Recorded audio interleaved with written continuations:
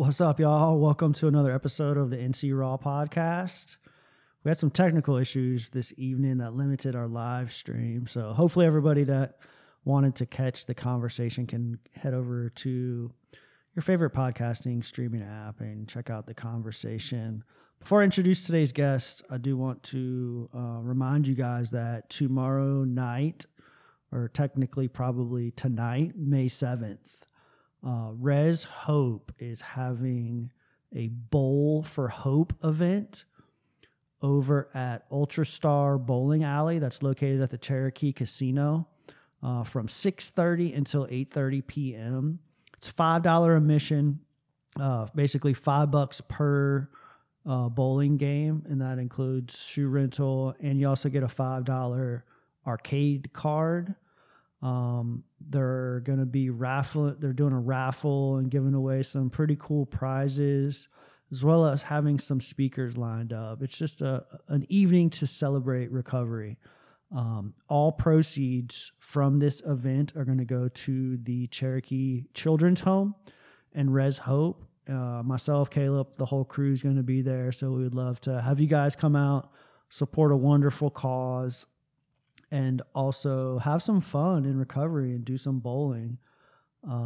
Please come out and enjoy that. So tonight's show, it was a ton of fun. I had a blast talking to Lindsay.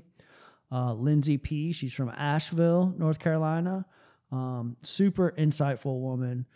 She showed up. She's like 8.5 months pregnant, or almost 9 months pregnant, getting ready to give birth to her third child. And she endured a 2-hour conversation with me, talking about her kind of approach and pathway to recovery, what she's learned over the years, and how she challenges herself to continue to grow.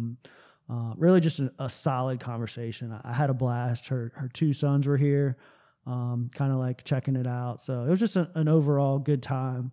I totally enjoyed it. So I hope you guys do as well. Give some love to Lindsay P.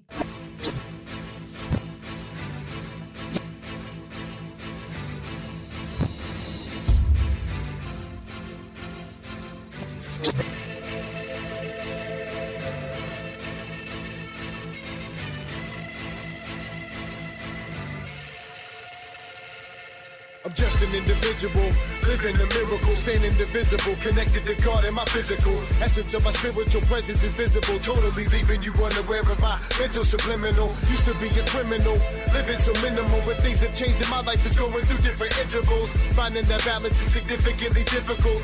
Timing is everything, so my timing is critical. Rhyming is literal, the unforgettable. That's why I stand before you impeccably, so presentable. I give respect to you, know that I am respectable. I've always wanted acceptance. Is that acceptable? I am the rival, expected to be exceptional, and I'm a grown man, handle business like a professional. I am incredible, the unconventional, and you stopping me from chasing my dreams is unpreventable.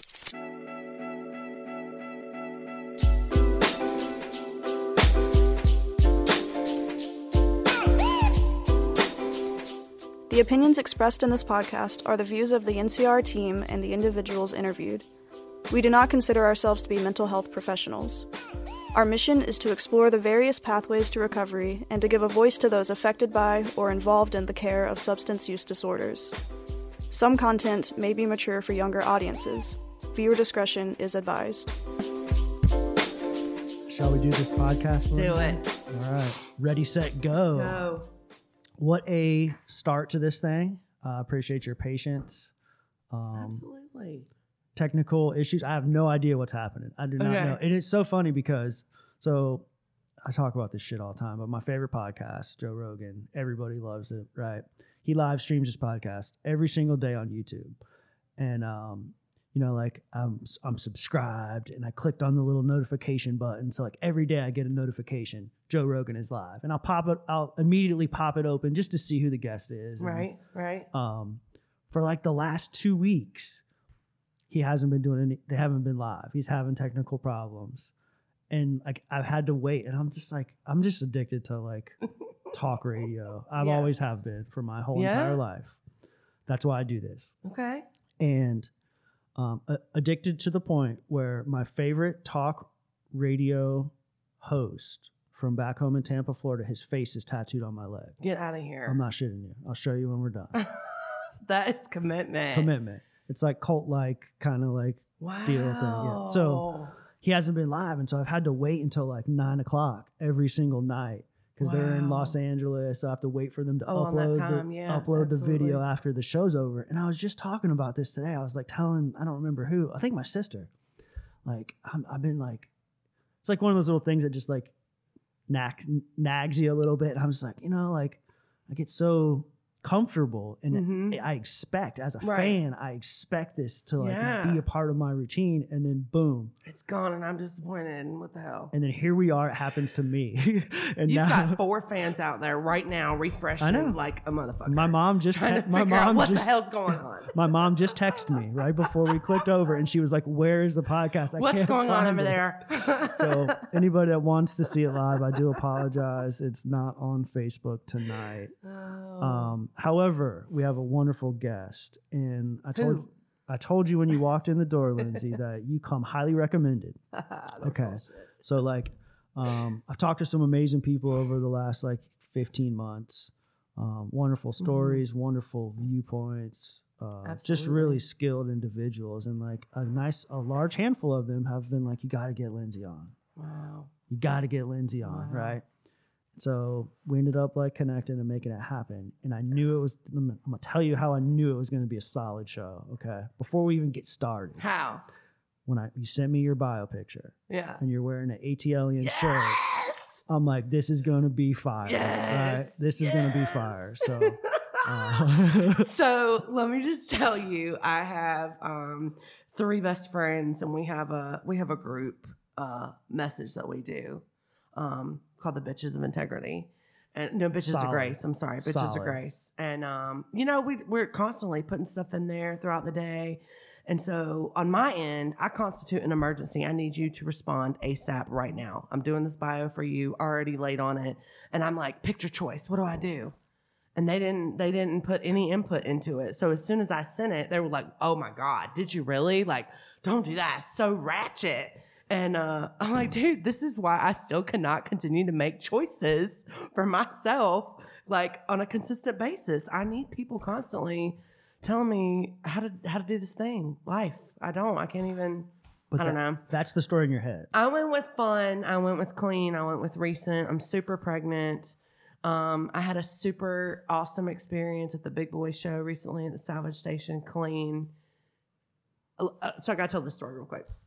So coming into recovery, like I started my using career in Atlanta.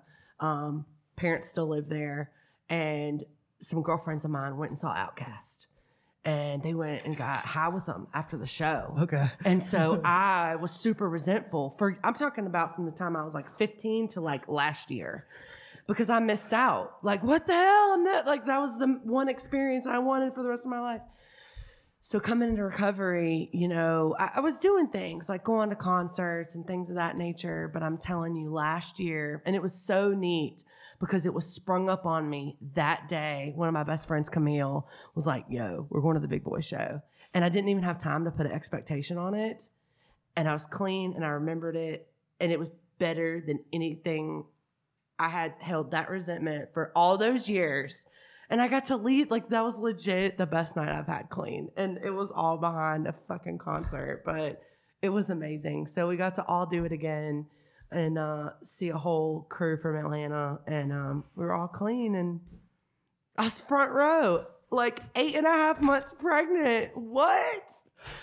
Oh, that's commitment. But it was a great time. It was great. Well, I think that is wonderful that that you have like that sense of humor, right? To like obviously recognize that. That's one of the most important qualities in like my process of recovery, is to like remain true to myself, remain true to the person that just likes to fuck around and talk shit. I have to have a good time. Like, if you knew how long I carried that shame blanket and judgment of myself, because I was always to this growing up. I was told I was to that.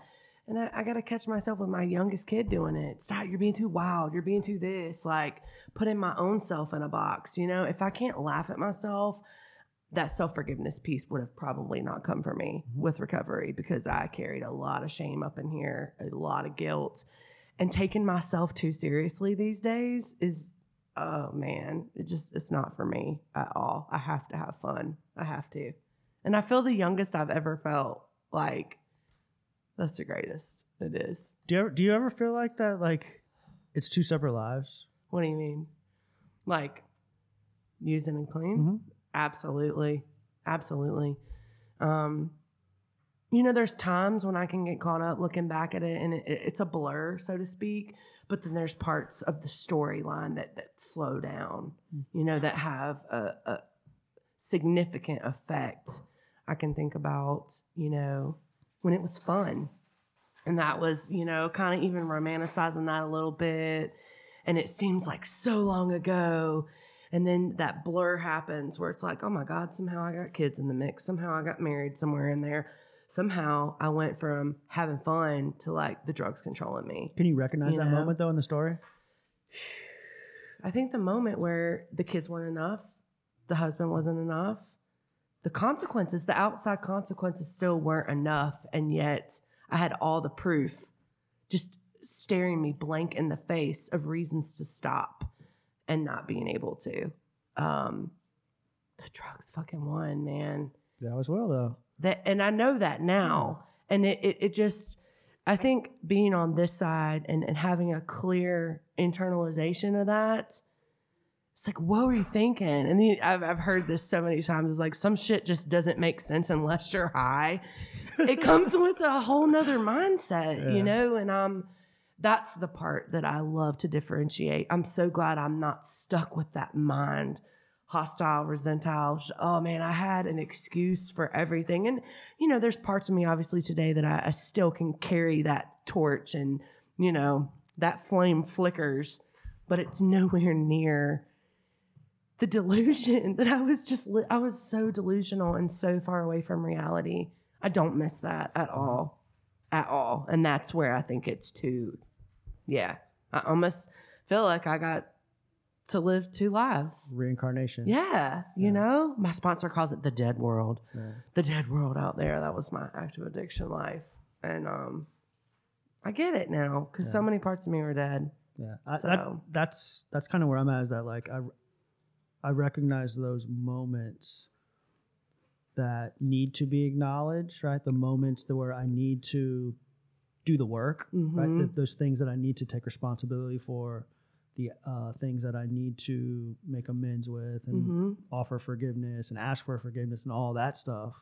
But the rest of it, all the other stuff that you describe, is like, it's not me, right? It's not in my, it isn't my story, but it's not in my story. It's not in my life. Like, and I really like have to seriously, deeply contemplate to like even get there. 'Cause it's just like so different from the way that I view the world today. It's so different from the way that I see things so clearly and can accept things for what they are today. And like, it's hard to identify like the switch or the change. You can't in your life, do you think? Not really, no. Like, it's hard to do. It's just like, you just know it happened. Things happen, like things have happened. And then when life smacks me in the face today and I handle it, accept it, tolerate it, love it, whatever. When life smacks me in the face today and I overcome it is when I see it the most. Yeah. Or is when I feel it the most. Definitely. You mentioned your kids. Yeah. Got a few of them with you today, huh? There better only fucking be two with me. Well, I'm growing one, but yeah. You said something about contractions earlier. Oh, yeah. I'm like dilated. We could go into birth right now. Let me just tell you how active and alive my disease is. The first ever live birth on Instagram. Full of self-centeredness. So I'm in a meeting last night and I'm legit just kind of drifting. I mean, I'm paying attention to what's being shared, but I go into that moment of like full self-obsession and I say, this is what literally went through my head. If my water broke right now, I would still raise my hand and say, hey, y'all, I'm Lindsay. And I would share. And then I would like drop the mic by saying, my water just broke. I'm about to go have this baby real quick. And like that's how self-centered I am. And then it carried on to today. So I'm at work and I'm like, guys, I'm doing this podcast. And I was like, bro, what if my water broke while we're on the show? And like, that would be so cool. Like, I am still so self-obsessed with myself. Oh my gosh, that almighty I say it all the time, but I wish she'd die down sometimes. But you know, I embrace it. You got these nice young men to check you on that too. I do. I've got some awesome kids. I am a single mom of 2 stellar boys, 13 and 11, and they are the best and worst parts of me made over, and I can own that today. I just saw a thing earlier talking about when you're trying to parent the you out of your kids. Like, that is the part that we go toe to toe with, and I have to be like, I made you, you're me, you know, like, shut your fucking mouth. Like, stop back talking me. But like, that's me. It's just, it's funny. I don't have children. At what point in Bless you. them growing up do you start to see those things? You know, so they were 5 and 6 when I got clean.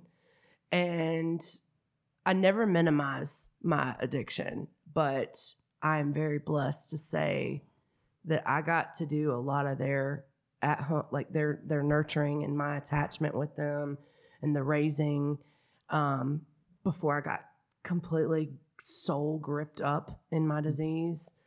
They had grown up with further, me, like, in their life. Yeah. And I'm not saying that to minimize whatsoever, and we'll kind of probably get into that a little bit later, but I think after I got clean, I suffered from that, oh my gosh, I'm going to make my kids an addict, you know? And so any little thing, like, I remember, this was like 4 years ago, my youngest broke into the neighbor's house. Actually, she left her door unlocked, and he went in with another little kid and just watched her TV.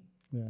And to me, it's like, oh my gosh. And I have to be able to say, is that just like a 7-year-old being wild and like a little bit of rebellious? Or do I really have that much power in a crystal ball to know what his life choices are going to be from here on out? You know, but like, it's still a fear. Yeah. It's an impending fear of what have I influenced them to?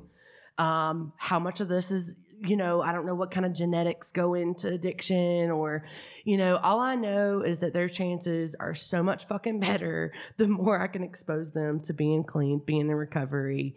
And, you know, you and I were just talking before the show, the youngest one doesn't remember the active addiction lifestyle. My oldest one does. He's 13 now, but they both are very much exposed to recovery and to wellness and to what that looks like. And so, I've kind of died down to answer your question on like how to differentiate between them just being a kid. Like, I just had the most powerful conversation with the youngest one. He wants to write a letter to the state senator to extend the time of school to start at like 9:00. Like, okay, so it went from mom, you need to quit your job and homeschool us, and who knows what for a source of income, because he literally looks at me today with the saddest puppy dog eyes and says, this is prison. Going to this school, all we do is learn.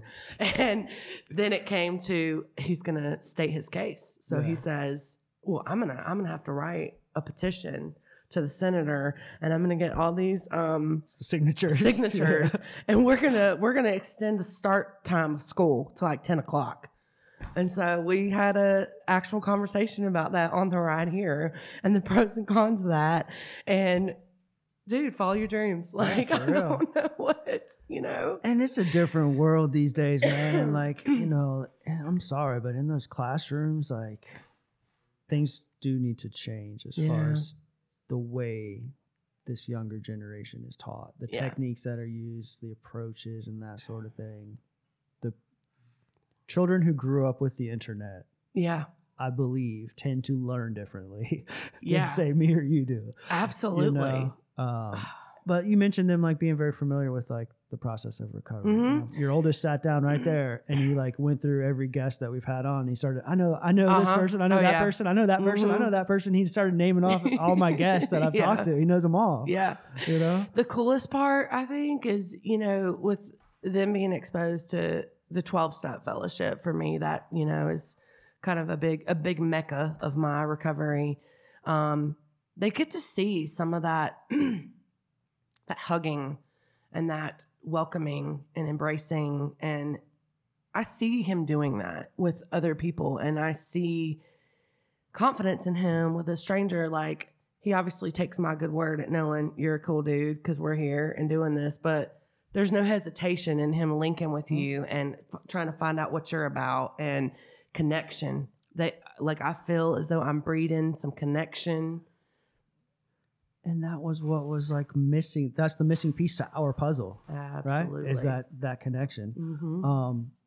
Yeah, by the end of our conversation about recovery, I was offering him his own podcast. Did you get that? He will take you up on that offer. We got to have parents' consent before we do move any forward with that. Yeah, for sure.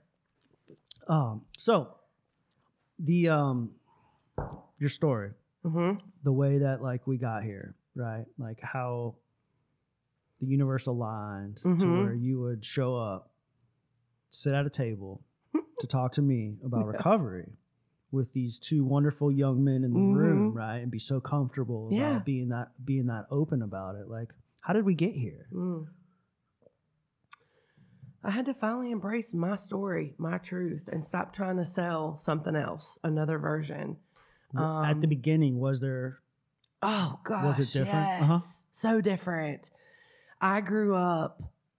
I think, part of my little bio I wrote up, and a lot of times when I tell my story or I speak, at engagements, I don't talk about necessarily the drugs becoming the problem, the drugs and alcohol at first. It was fantasy, trying to pretend to be something I wasn't, and that came through a form of validation, and that came because there was some shit going on in my house, and I grew up with a mom that wanted everything on the outside to be perfect. And as long as that was matching up, it didn't matter what was going on behind closed doors. And with the just personality that I have, I'm very loud, and I'm a performer almost, I think some of it's just me. Some of it's my sign, if you believe in that stuff.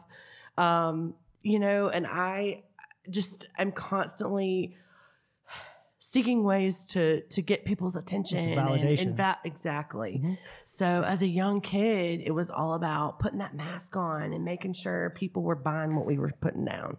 What we were the character. Yeah. And what we were selling at the time was, like I said, the opposite version. And so growing up and realizing that was the only truth I really had, was to perform as I was told to perform, that caused some internal strife.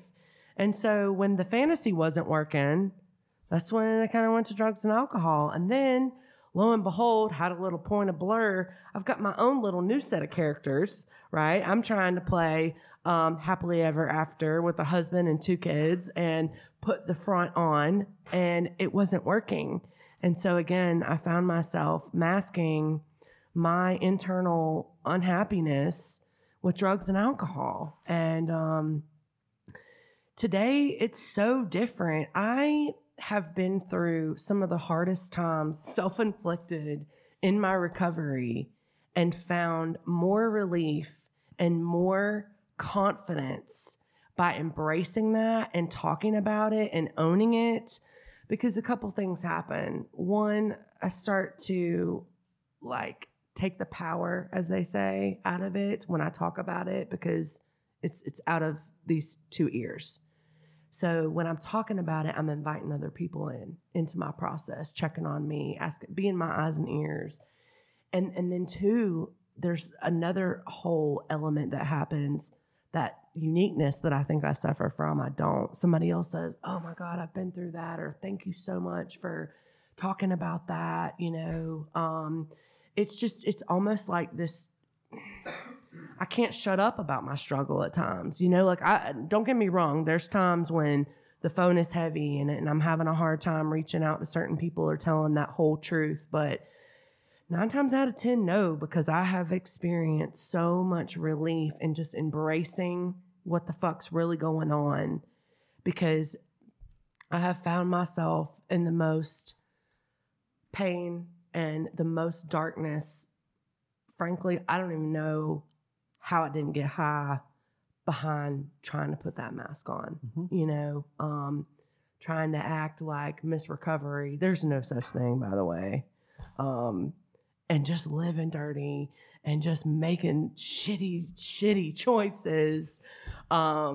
Oh my gosh. I never struggled with infidelity in a romantic relationship until I got clean. Okay. Like, how does that work? I don't even know how that works, but trust and believe I'm acting like the front line of recovery, you know, spitting shit out the book and telling people what they need to do. And I'm just not even like, I say like knocking off newcomers. Like that literally was a part of my story. It's horrible. Thank God, you know, thank God I didn't get high. Thank God they didn't get high. But it taught me some humility. And that's, to answer your question, part of the way that it just is so important. I embrace that truth. I have to be honest with me. Have to.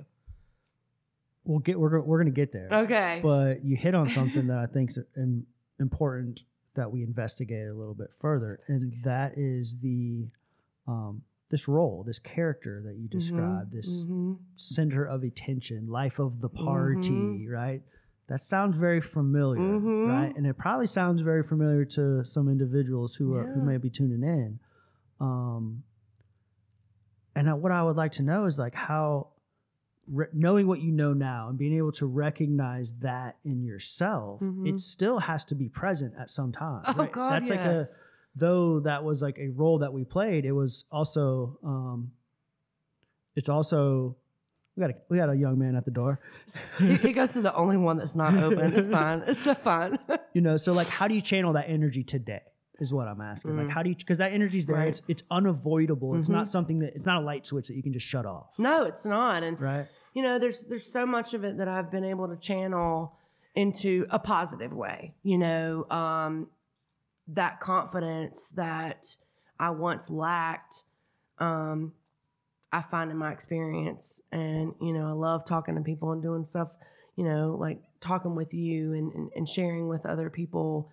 But I have to stay insulated.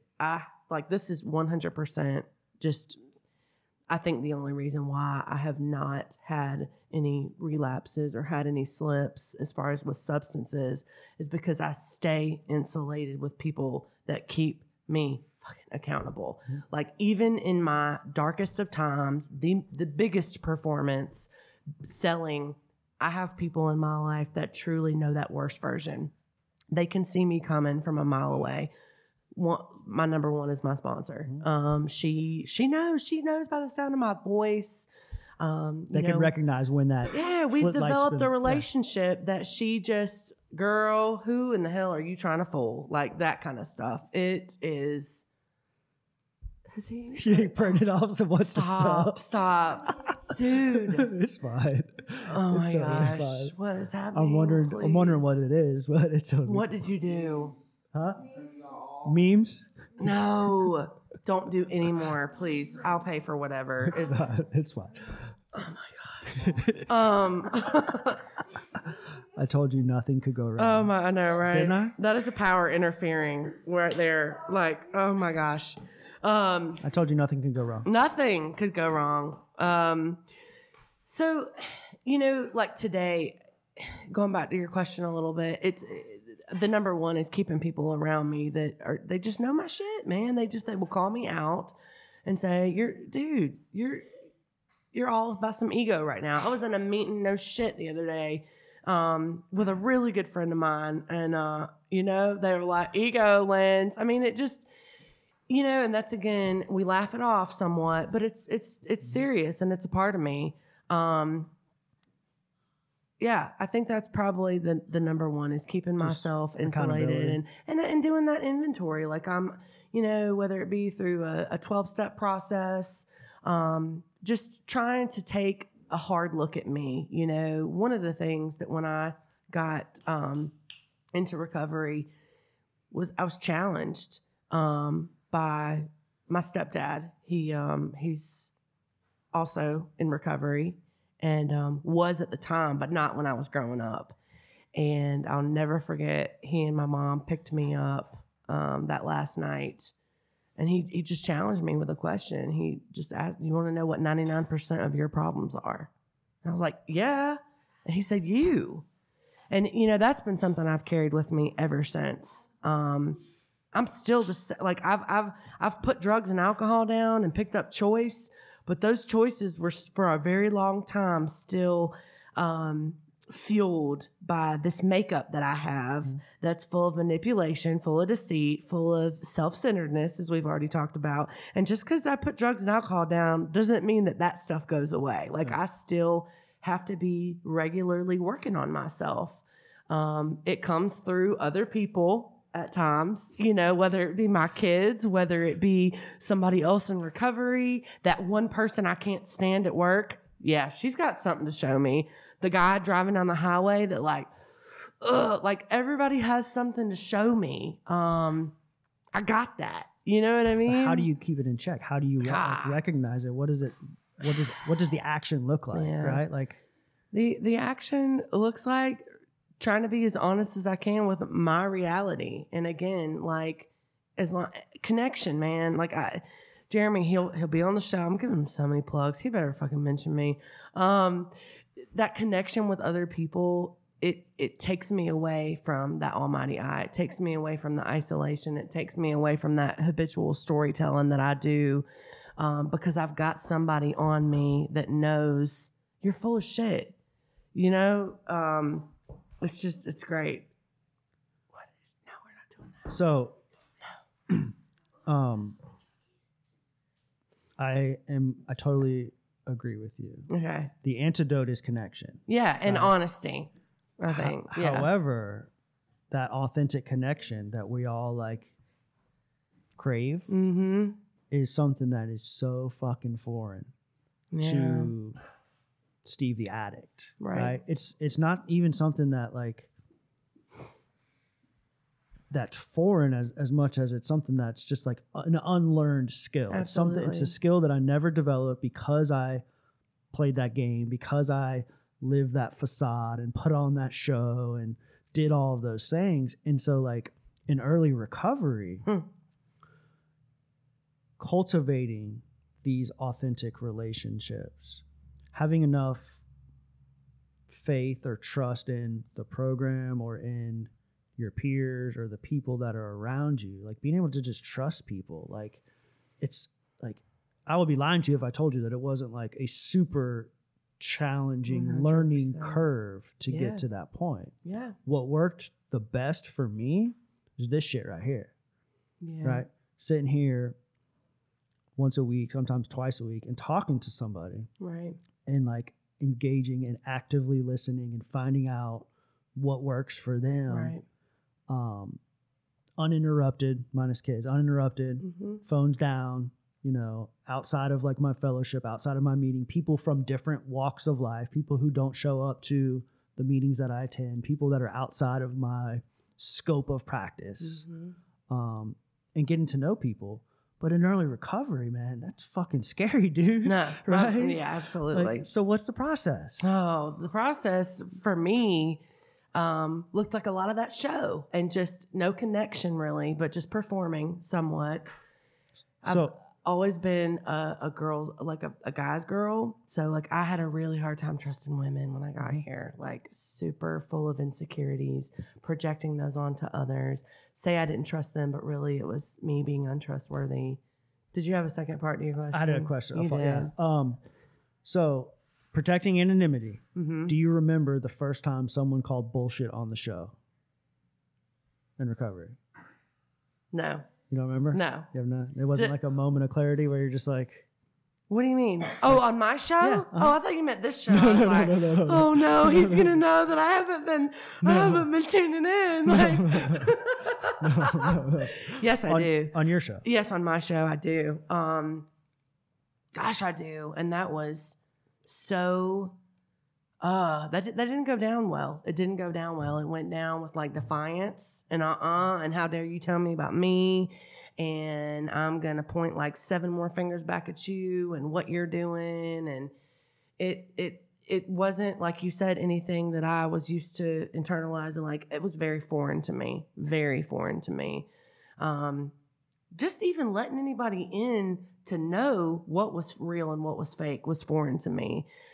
My first sponsor, I'm serious. Like, it was by name. Like, there was no real connection. Even I wanted to tell her everything she wanted to hear. Be that great little student and that little perfectionism. It was, again, just like a puppet, like just performing. I would say that it wasn't until I got into some real pain, and it was like, you're going to get high, or you're going to have to do something that you don't know that's very uncomfortable, and see where that takes you. And I did go that route, and it served me well. Even though today at times people call me out and I have to take a minute, like I've got out of those 4 friends, they'll call me out. I mean, we've got some boundaries as far as, do you want to hear my truth? Do you want to hear about you? Can I tell you about you? Does it usually start off like that? Yeah, sometimes. Sometimes we don't even ask. It just comes out. Mm-hmm. And it may take a day for a response to come out, because it's still really hard understanding that even though I'm, in recovery and I'm, abstinent from drugs and alcohol, like, I'm still real fucked up at certain times, but it takes a minute for me to be able to accept that. Do I want to change it? I have legit stayed in sheer chaos for 1.5 years and been fine with it. And you couldn't tell me different. I'm fine, sleeping fine at night. That was a scary place to be in. But yeah, I remember that first moment that someone called me out, and it started with that story, like I was telling you, with my stepdad. I was so enraged, but there was so much healing that came behind that. Yeah. And it's kind of like that double-edged sword. And you also hit on this is going to save your life. Yeah. Like ouch. Yeah. But it's also, you hit on, like, the most significant growth comes from the pain, right? Specifically in recovery, right? Like, I've been clean almost 5 years, and like my most significant and probably accelerated growth came through experiencing the most challenging shit that I felt like was unbearable, unachievable, like things that you just could not get to. But in that moment, I developed enough skills in early recovery that I knew what to turn to, right? I knew to turn to my practice. I knew what to turn to in order to overcome those things. And then once you do, the shit happened to me just last week, but once you do, you're just like, it's almost like a humble sense of pride. Absolutely. Right? Absolutely. Like, not like, oh, look what the fuck, that. Not like, look what the fuck I did, but it's just like, wow, I cannot believe that I feel the way I do after experiencing that. Like, I'm fucking proud of myself. Right? I'm totally proud of myself. And there's a big difference between like, look at me, the cheerleader over here, and this is the shit that I just went through. Yeah. But that's happened multiple times over the years. About every 6 months to a year, something significant happens. And it's like a wake-up call to remind you, like, hey, you ready to do this? Yeah. You still playing this game? Because I got something for you, girl. Do you find yourself, hey, Jax, will you give me some water? Jackson, do you find yourself, water? Like in that place of, I know for me, it's like when I can say, oh, I don't know the answer. Help. Like that kind of pain is probably the most humbling, humiliating, but where that pride afterwards stems from, because I'm not in control. Like I really don't have the answers that, you know what I mean? You're like, intentionally removing yourself from or letting go of control. Yeah. The defiance is kicking in. God, I just want some water. Defiance is kicking in. Yeah, where you're intentionally letting go of control. Yeah, because that's That's my one still addiction, like hands in it. And it's easy when you're a mom and you have things to control. Dude, and I know, like, what am I gonna do when That they shit grow can up? And escalate. like, I Yeah. know. And they're little autonomous people. Like, he just told me, I'm not gonna do that. I'm not gonna like, get you water, just Mom. wanted me to do it right now at your moment. Like, I'm gonna do it when I want to do it. Mhm. Thanks, guy. He's the best. Water. Thanks. Future NC Raw podcast coming your way soon. Future NC Raw host. Love it. But you know, that's just kind of the bigger picture. Inactive addiction, I thought I was in control. In those times of performing as a kid, I thought I was in control. Thinking I'm in control, I'm driving the bus, as they say, 9 times out of 10, 10 times out of 10, it always gets me in trouble. The bus will crash. It will, you know, like being able to just zoom out and say, you know what, we can acknowledge it. We have been abstinent from drugs and alcohol for a significant amount of time. Our lives are increasingly so much better. We probably do not have people knocking on our doors trying to chase us down. Our phone like consistently works. We're not having to, you know, change the number every however long. You know, like stuff is consistently getting better. You get a paycheck. Right? Yeah. But remembering still, like I'm having to ever work for that. There's many roles that I've been blessed to be designated in, mom being one of them, like taking for granted and trying to just dictate the fuck out of that or control the fuck out of that. Like it will smack me in the face, just like it did back then. Well, the difference is that you know that now. Right. Right. Right. But I still don't like always act on that. I know a lot. I remember this girl, she just used to say, I know a lot. And God, if I can hit my knees in that humility stage of just, you're not in control. Yeah. As much as I know it, I would probably have less amount. I would probably have a significantly less amount of pain. But at the same time, dude, I learned from pain and I learned from poor choices. We don't call them mistakes. We call them poor choices. I don't know. The key is not making the same choice again. Yeah, that's when they say you're really recovering when you make new mistakes.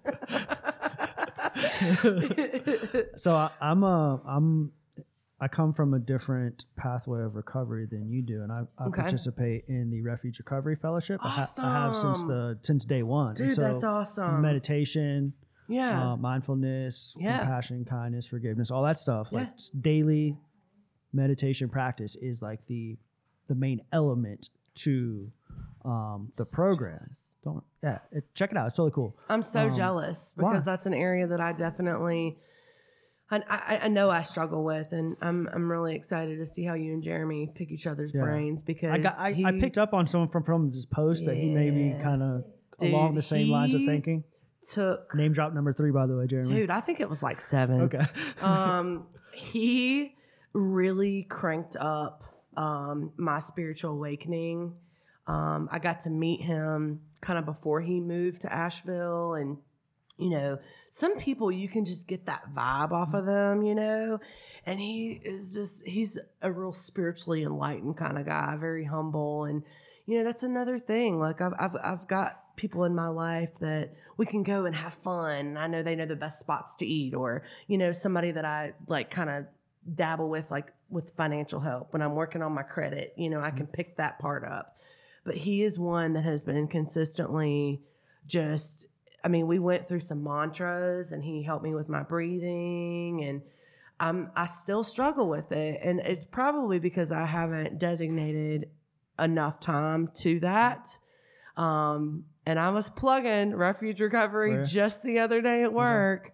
And here I am, like, because I am very open. Like, I've shared, I'm an avid member of a certain 12-step fellowship, but I'm also, like, professionally being a certified peer support. I'm so grateful for that because it's not the way, it's a way, you know, and that was foreign to me for a long time. Same. So I think it's really neat, and I need to challenge myself to really look into Take 5 minutes every morning different before you leave parts. the house. It's so sad because when I'm on, I'm spot on. And he even sends me a damn Does he? every morning. It's like a spiritual check-in. And I've gotten to the point now where I don't even send him the like thing where you can like, you know what I mean? But look at you being honest here. I know. I'm so honest. Yeah. But it's nice to have that because there's going to be a day when I'm real fucked up and that text is going to hit me and it's going to spark a conversation and it's going to, you know, dude, I need you, you know, and like then a whole nother conversation with somebody else. And, it's coming, you know, that's one thing that I love about a spiritual program is that I feel almost empowered behind the things I can work on.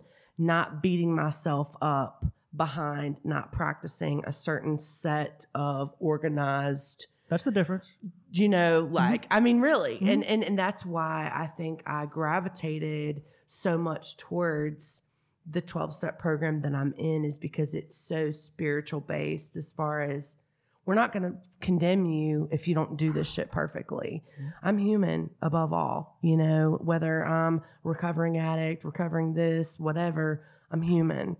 And so much of that humanness, I spent a long time not embracing because I was told I wasn't doing things right and I was going to be condemned for not doing those things right. You know, I can sit here with confidence today and say, man, I have to work on that.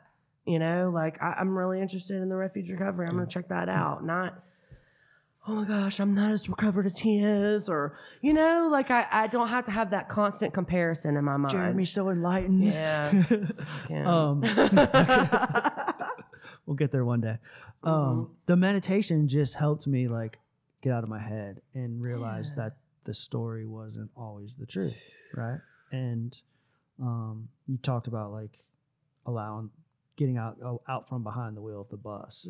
And it's like the way I kind of understand it through this meditation is that you're the star of your own movie, right? Yeah. Except for through this meditation practice, it allows you to step out of the movie and just take a seat in the front row. And you're still the star of the movie, Right. but you're just watching it. Yeah. You're not influencing what happens. That's another thing he loves. It's like a bamboo. Like you can be so, you know, so many times in my life, I have allowed things outside of me to have power, whether it be my kids, whether it be the weather, whether it be relationships. Oh gosh. Don't even. I mean, we can do it. We can go there. Your thing's going to light up. But I have allowed those things because being not in the seat that you're in watching, being in the seat of the director role, I have certain expectations. And so when those expectations don't come out the way I want them to, I'm very influenced. I'm not just kind of swaying with things and accepting things because I'm not in the right seat. And more times than not, they're not going to come out the way that you want. Absolutely not. You know that going in. Yeah. Right? But it took the pain to get there. I mean, I'm grateful to know that now. I really am. You know, when I get home from work every day, I know as kindly as I've put it to them, as bitchy as I've put it to them, as threatening as I've like physically maybe, you know, scared their life, my house is going to be a wreck. It's going to be a wreck. If I have that expectation going in, my reaction walking in that door literally is going to be a lot more different. But there's some days I tell this, it's kind of funny that like anger knocks like, what the fuck? What's the matter with you? And then pride comes in. Go ahead, call somebody. Like, I can't say who to call, but call whoever you want to come and, you know, get you. Because I'm them, pretty much. I control mandated services. No, but it just, that flowing reaction that I have is usually based on my investment in something outside of me. And if it's not just, hey, it's going to be what it's going to be. You know, I would love to adopt that practice in parenting. Like, we'll see. Or even Relationships. to take it to another level to teach them that. Yeah. So that you don't have to adopt it. Yeah. How about it? Oh, that was a super challenge right there. Yeah. That was. What's your biggest area of struggle as far as your seat that you find? Like, where do you still want to control? Where do you still want to play director, bus driver? I don't know, man. Like, I'm gonna reverse the roles. probably, and that's totally okay. Probably with balancing like my ambitions, right, and setting too high, like holding myself to too high of a standard Wow. with like this shit, Sure. right? Because like I'm not making a living doing this, but it's what I love. Right. And so like finding that balance to put in the appropriate amount of effort, you know, into something that long term I hope to be Right. sustainable enough so I don't have to work a stupid job that I'm miserable at, that I can do something that I love. It's Right. going to take a lot of effort. But in that meantime, the amount of time that I spend doing this shit Mm-hmm. has jeopardized and cost me relationships, you know? So it's Yeah. like, you know, how to, in the grand scheme of my life, in the, you know, the next 40 years or 50 years that are left, like how do I, knowing the importance of this connection, knowing the Right. importance of human Right. connection, am I okay saying 40 years down the road that I jeopardized relationships because I was so Yeah. kind of career focused, you know? Yeah. Or getting this thing off the ground focused. Right. And like, how do I find that balance? Mm-hmm. Don't know. It's work in progress. Learn from my mistakes, you know? That, and I like- think, what even would you say about like faith in like where you have been? And I'm thinking recovery here. So like where I always, I'm not trying to make your shit about me, but I try to identify, right? yeah. Because I can remember coming into recovery and, you know, having relationships that didn't understand where my devotion, where my focus, where my drive needed to be. Still comparing, man, I want to have 30 years and I want to have this and I want to have a car. I want to be off the bus line. I want to have custody of my kids, you know, like, so I was comparing.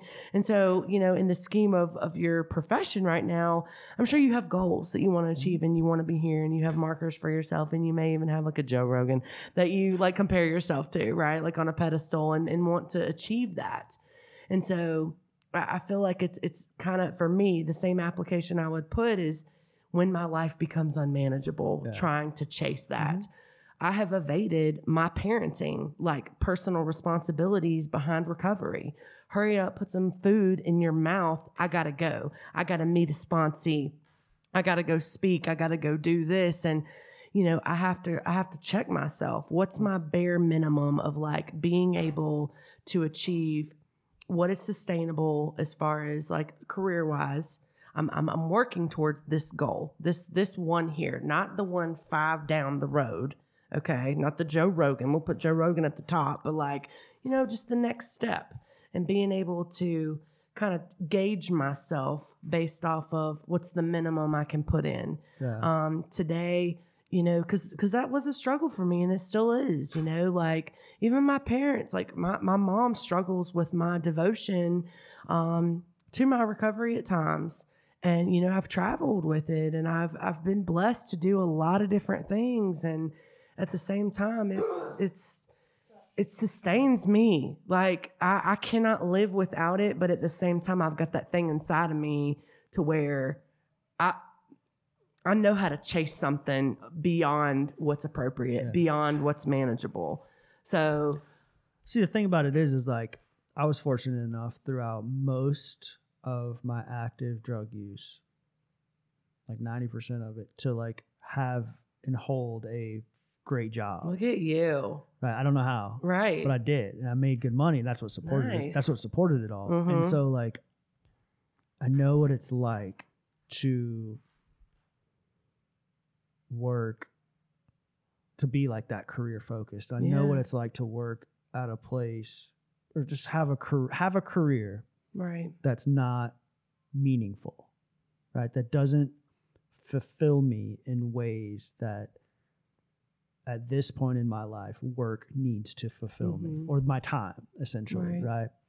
And so that's why it's so important to me to do something that I love, regardless of if I have to eat peanut butter and jelly sandwiches for the rest of the week, then that's what we're going to do. Yeah. I can get me a bag of hot dogs for $3, some ketchup at the dollar store, I'm good to go, right? Like, if that's what I got to do, that's what I got to do, because this shit is so meaningful. Right. Because these conversations are so meaningful. And then to take it a step further, I mean, it's kind of selfish of me, but it's like, you know, I get so much out of doing this that I would do it if nobody listened. I would do it if I never get paid for it. I would do it just because I enjoy doing it, right? Well, that's so not, it's how's like, that selfish though? I don't know. It's just because it's like, You got that you got that internal thing telling you it is. But really, how much of that is disease? How much of that is just bullshit? You know, A lot. telling you that like, oh, you're not matching up because in society standards, you're not making X amount of figure. You know, I mean, dude, it goes back to the way that our makeup is just fucked up sometimes. You know, like I can't even see the simple joy in what you just said. Like you can't. That's how powerful this thing is. It wants to rob you of just saying, even if I didn't get paid to do this, I would still do it, man. Every week. But that's not right. You know, like it's that right or wrong. And man, sometimes I would love to shut that part off, you know, but we don't get to do that. That's what I think probably challenges me to know that like, I'm going to need this thing for the rest of my life. This personal inventory process, this taking a look at how I'm viewing things, how I'm making decisions, how I'm interacting with other people, how I'm viewing myself, you know? And I think that's probably the one piece that's going to keep me here. It's, you know, the abstinence from drugs and alcohol is awesome. I mean, it just is. But I think the improvement of self is just something that, like, I need that. Like, I need that. I'm sick of beating myself up. I'm sick of comparing myself and not being able to follow dreams based off of just they internally fulfill me. You know, I'm just comparing to what other people think and how others will view me. And man, it's a powerful thing that we got up in here. Yeah. Like, what? Sit down and meditate for 20 minutes every day. I need to do that. That'll help. It Yeah. won't make it go away, Mm-hmm. but it'll create, Jeremy will tell you, it'll create more space in between that shit. I do some guided meditation, which is that really, works. I mean, it has to. That works. Because I still, even after almost 7 years, have a hard time quieting my mind. And that's okay. So. And that's the difference. You just said that's okay. That's okay. Right? And Yeah. it's not like so many people, I talk to so many people and they're just like, oh, I can't do it. It doesn't work. My shit don't work like that. Whatever. And there's nothing different about you and them and anybody else, right? Right. Um, And it's not that passive, like, okay, like I'm unwilling. It's just, you know, it is what it is right now. Maybe I'll get there. I hope to. I really do. I hope to. That looks good on people. looks good on people, aka Jeremy. Yeah. My sponsor has it too. She does. You got it. You've got it. But you got a little more personality. Yeah. That's why I was like, whoa. Because the camera's on. You're a meditator. What? Because the camera's on. You have a sense of humor. Microphone. Dude, I'm telling you, that is like the most important part of my recovery is fucking around. Having Like, fun in how can you recovery. not, dude? Humor in recovery. What does fun look like God. in Lindsay's life today? Oh, man. You know, I always have that, like, I'm living my best life. Like, That's what the first sentence I on know. the thing said. That. I was like, okay. it's me trying to not be as old as I am. You know, I'm living through these kids and they teach me stuff every day, like these little lingos and, Dances. oh gosh.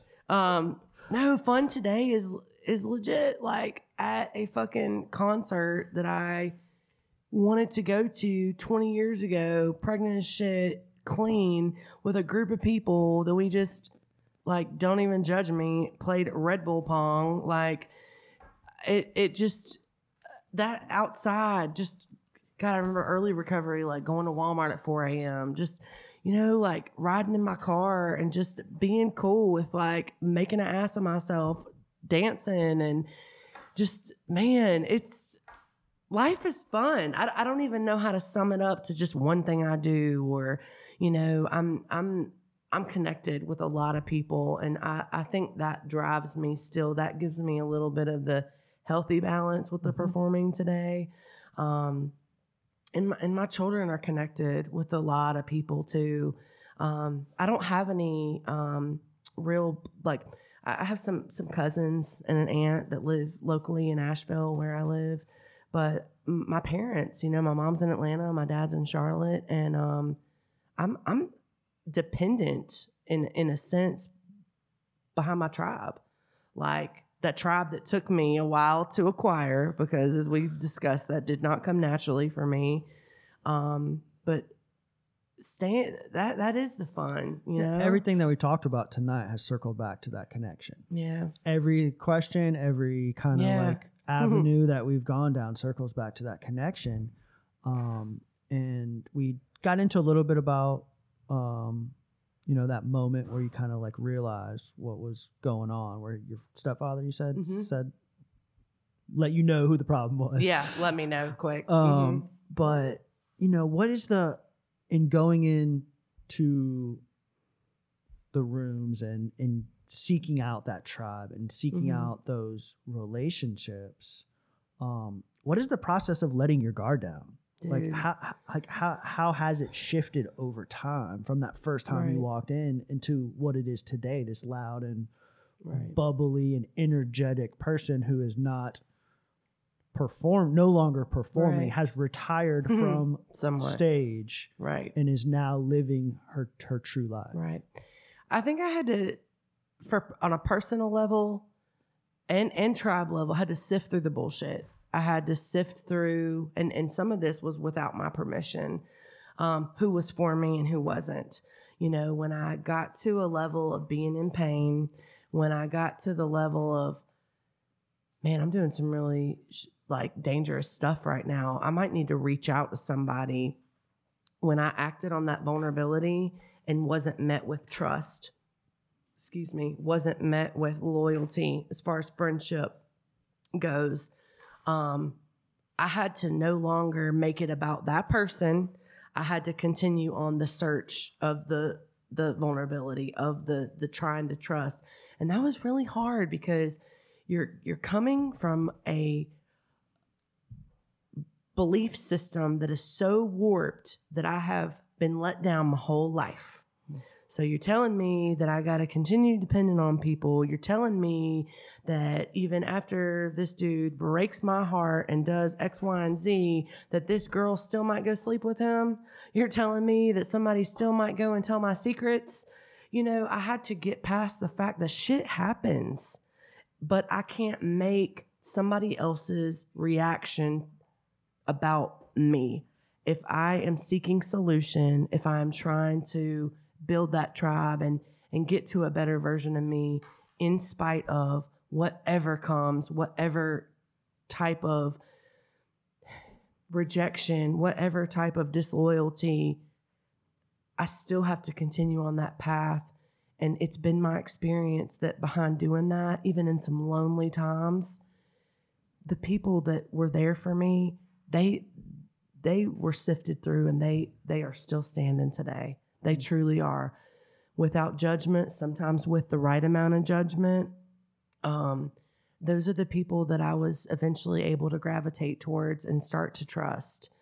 And then internally, it was pain. Pain motivated me. It was like, either get high and go back to the same fucking shit that you had, or do something different, you know? And it was a big leap. Man, I remember just telling somebody for the first time, like, what was going on, you know, that I was in some pain behind a relationship, or, you know, even shit like, I want to get high, you know, like, with time, without time. Like, I'll tell you now, like, I've thought more about drinking pregnant, and I have luckily and with purpose set people up in my life that I tell that stuff to, and I need to tell that stuff to, and I get met with compassion and love, not judgment and not shame.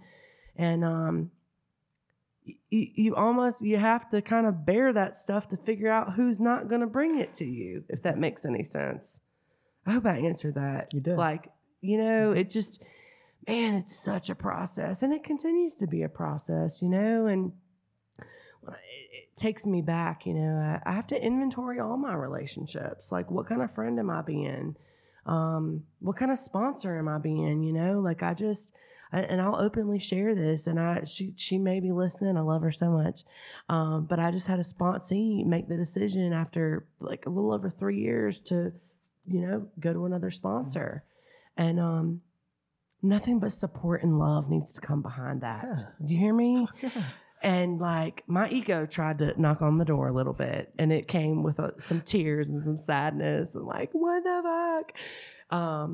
But you know, through not my experience, but being connected with other people, and like I've got a best friend that didn't have that experience, man. She didn't have that experience not once, but twice. And I tell people this all the time. If it doesn't fucking look good on them, don't try that shit on. Don't try that shit on. It don't fit you. If you already know it's a bad look for them, why are you going to do that? Why?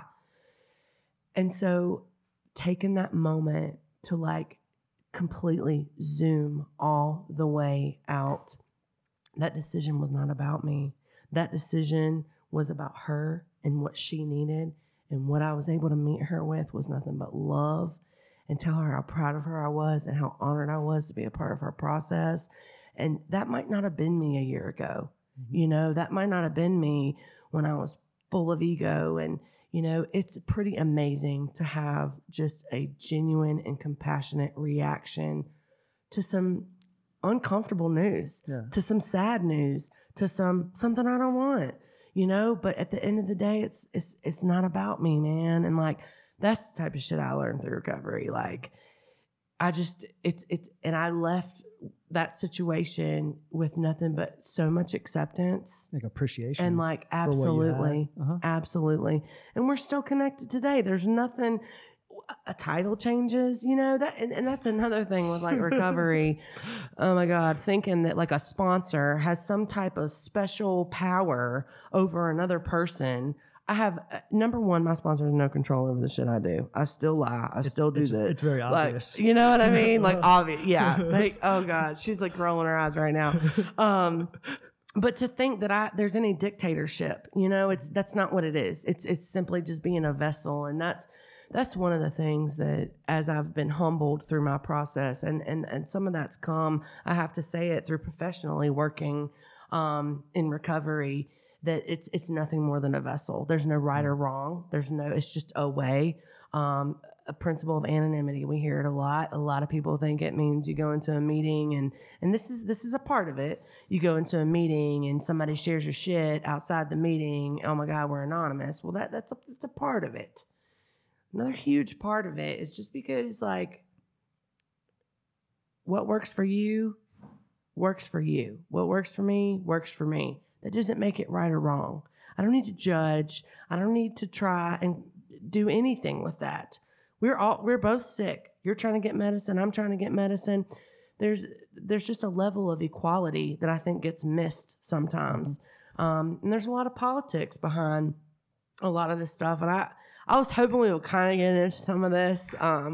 But I think so much that I can have this spiritual ammunition at times and like use it to absolutely just like shoot the wounded, you know, and try to compare and try to judge and try to tell you what you need to do for your recovery because that's the way I'm doing it. Mm-hmm. No, like a true form of anonymity, one of the truest forms of anonymity is the equality, is understanding that what works for you works for you. And that's your way. It doesn't make it right or wrong. That's yours. Yeah. Own that shit. Yeah. So I have like very little experience in any of the 12-step fellowships, like very little. But one of the things that really appealed to me, that's kind of like what you're hitting on, is when I talked to Philip, and he kept circling back to just keeping it simple and spiritual principles and just living by those principles. And that's like what you're talking about, is that like that keeping that balance, keeping that unity with each other. At Refuge Recovery, we have a mentor. We don't have a sponsor because of that kind of like outsider looking in kind of like stigma that's around that sponsory relationship, that people expect your sponsor to be kind of authoritarian and give you more direction. And so like and these guys who wrote this Refuge Recovery stuff, they're like Buddhists, but they have a 12-step background. So they kind of incorporated many of those principles they kind of looked at things and incorporated that in like a Buddhist kind of context. And so that was one of the things is like Refuge Recovery Mentor is, and it's supposed to be that way. And the other fellowships is somebody who walks alongside you. Supposed to be. I said that. I don't know. It's supposed to be. Well, it's really based off of what you just said. Yeah. And it's taken me doing it the wrong way to understand the severity of some of the impact. And I want to touch on this because, there is obviously a substance epidemic going on in our nation right now. That's hands down, whether it's opioids, whether it's whatever, it's taken over our nation, and it is becoming to the point where there's some good that's coming out of it, and peer support is coming out of that, and awareness to addiction and awareness to recovery is coming out of that. And one of the things that I have experienced is in a professional setting, somebody having a poor experience in a 12-step fellowship based off of maybe they're taking medicated assisted therapy. Maybe they're, oh gosh, he's no. And what's happening is, unfortunately, there's a couple of things happening. Is that, and I want to break it down a little bit. So on the professional level, I've heard professionals guiding their peers to stay away from certain 12-step fellowships based upon not their personal experience, but based off of feedback. Something somebody else got. Valid, 100% it is. Here's the problem. My mom just had shoulder surgery, okay? A couple years ago, she broke her hip. Had a shitty fucking experience at a certain hospital in a certain part of the state. I'm going to keep it real anonymous, okay? She had a shitty fucking experience. I didn't tell her to go to the dentist for that fucking shoulder replacement surgery. You understand what I'm saying? 12-step fellowship is still very much equipped to handle drug and alcohol problems. That's what we do, okay? On the backside of that, then you've got people that want to pretend they're clinicians. Number one, I've got no experience with MAT. Number two, I'm not a clinician. I spent a couple years in my recovery adopting beliefs that weren't mine. I'm going to own that, because what happens behind that is people die. And what happens is people don't feel welcomed, and they don't come back, and they don't survive that based off of somebody's opinion. I just said to you, I don't have experience with it. It then becomes my opinion. I can mix that up with my weight in a certain fellowship because I'm very well known, or I can, really have a lot of influence on somebody's first couple initial, their exposure to that 12-step fellowship, and they may never fucking walk through that door again based upon power of my tongue solely. I went to a convention over the summer, a worldwide convention, where a woman, she owned that with 20 plus years of recovery. She had pretty much ridiculed another member that was on MAT and was holding a certain position, not a money position, but just kind of a clerical type of thing, and said to her, you can't do that because, I'm going to say it, you're not clean. Yeah. That woman has 30 years today. The other one's never been seen again. She had to own the fact that she alone solely influenced how welcome that woman felt based off of her judgment. I speed. I'm not here to tell people it's okay to speed, okay? Like, I'm here to say that shit is wrong. And you, like, base your own opinion. I'm not going to get into a whole medicated assisted therapy, like the ins and outs. I don't have experience with that. But I have been a lot more loud on challenging members of certain 12-step fellowships to we welcome murderers, we welcome rapists, we welcome people that are pedophiles, we welcome people, and we have no opinion on their psychedelic medications or their psychotropic medications, on their mental health medication. Why do I need to put a hat on to try to have any type of opinion on what someone's doing for their path of recovery? Am I saying I agree with it? I'm saying that it has no place when I'm trying to welcome someone that's coming into a 12-step program because they have a problem with drugs and alcohol. And I may be the one thing that stops them at the door. I'm just saying, But it's a beef. It is a beef. I sit back on Facebook and watch the memes in these little groups, and there's two extremes. It's one or the other, and there's no compromise in the middle. And the thing that is in the middle is the people's fucking lives. It is, and it's what we're supposed to be adopted on: unity and fucking acceptance and unconditional love. Yeah. If we could just go off of those, we really wouldn't have a problem. Yeah, we really wouldn't. But it took me not doing that to realize how important that shit is today. Yeah. It's one of those things where what I've come to observe is that, number one, many of the MAT doctors, many of the harm reduction organizations, needle exchanges, and places like that, they have been doing this work for a significant period of time. And up until the last 3, 4, maybe 5 years, the work that they were doing was not necessarily culturally accepted. Right. And so these individuals who have been doing that work have had to kind of do it with a layer of protection, with their dukes up, right? So they come into it like guns a-blazing, into every interaction, into every relationship. They got their dukes up because they're used to being attacked. They're used to having things come at them. Bulldog mentality, because they have to. Now that obviously legislation has changed and it's become more culturally accepted because we're educating our communities and we're talking about it, right, and sharing the information, they're still protecting themselves. They're still they still got their dukes up when they need to have their hand out and say, hey, I got you. How can we collaborate? How can we work together? But because they've done it for so long, and this is on the clinician and the harm reduction side, because they've done it for so long, they're just used to working that way. Right. They're used to having to be that way. And I would say that it's almost the exact same thing on the opposite end of the spectrum. Absolutely. Is that they've been doing this with their dukes up.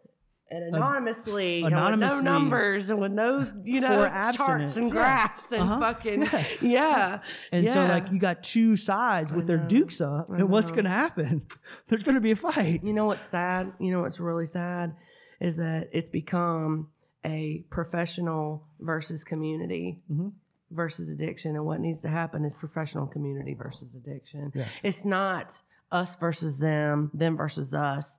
It's both of us versus fucking addiction. We're fighting for the same shit.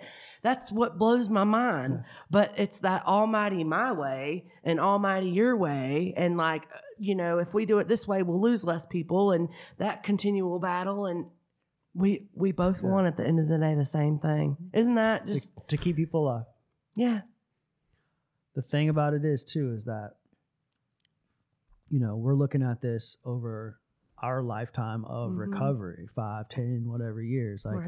We can only observe what we've seen in the last, as long as we've been clean. We're talking about shifting an understanding of an organizations, multiple organizations that have been around for 100 years, right? And what that boils down to is it takes a lot of time. Yeah. Right. And so there has been significant change in acceptance and significant change in a fairly short period of time. It goes back to our judgment, our judgment, me and you, Yeah. saying, well, this shit's not moving fast enough for Right. me. Yeah. You know what I mean? Like, I want to see, we need those people to come back. We need to welcome them because it is their lives, and their lives are just as valuable as our lives. Right. But so we need to be more welcoming because it's not moving as fast as we want it to. So like, it's back to this like balancing act of like, yeah, we want fucking people to show up, right? Yeah, We yeah. want them to feel love. We want to welcome them to our tribe. We want to do that. And I don't know what the answer is other than being Yeah. persistent and Right. offering that on a regular basis. Is it, I don't know how much you want to talk about this, but is there a protocol or is there a procedure in like the fellowships that you may or may not be a part of where like if somebody is on MAT, like how, like to me, my understanding, if I was in their shoes, I would just show up and not talk about it, maybe talk about it to my sponsor. Right. But like, you know what I mean? Like, why is there such an argument? Why does Right, it come right. up? We're here for recovery, so let's talk about recovery. You Like, know, that's- and it's strange because like now that I'm in this understanding place that I'm in, I encourage my peers that I get to work with professionally. I try not to fuel that ammunition, and have them anticipate a problem until there's actually a problem. Okay. So I kind of give them a blanket statement, and I say, and I don't want to set them up either. So I give a blanket statement of, it's been my experience that I'm going to wait to talk with somebody one-on-one. I don't identify, I just say one-on-one to talk about my medications.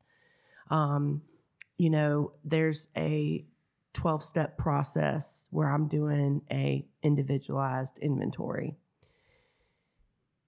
Fellowship that I am a part of has a set of traditions that tries to maintain that same focus based group-wise. Collectively. It is becoming above just this he said, she said, oh my gosh, we're going back and forth to where world services of certain fellowships are getting involved, putting out literature that's trying to educate professionals towards certain language to say, not to say, because outdated, I think it's and I don't want to misquote here because I'm real big on not giving the right information. Form of literature that, focuses around MAT is very outdated. So the short of it is they have collectively sent out many, many, many surveys and many, many, many feedback forms to try and collectively get a solution. Okay. And I think the solution that we're gearing more towards is that foundation of acceptance and welcoming and making sure that if it's not on an individual level, it can start at your meeting level, your home group, your base meeting level, keeping an inventory of, are we welcoming all people? If they are coming in and talking about medications, maybe we're not shutting it down based off of just that, but saying, hey, just blanket statement, and get with somebody one-on-one. We're not doctors. Like, that's really the gist of it, is we're not doctors. Simple. And we're not Keep here. it simple. Right. Keeping it really simple. It actually already, one of the traditions states, like, we have no opinion on outside issues.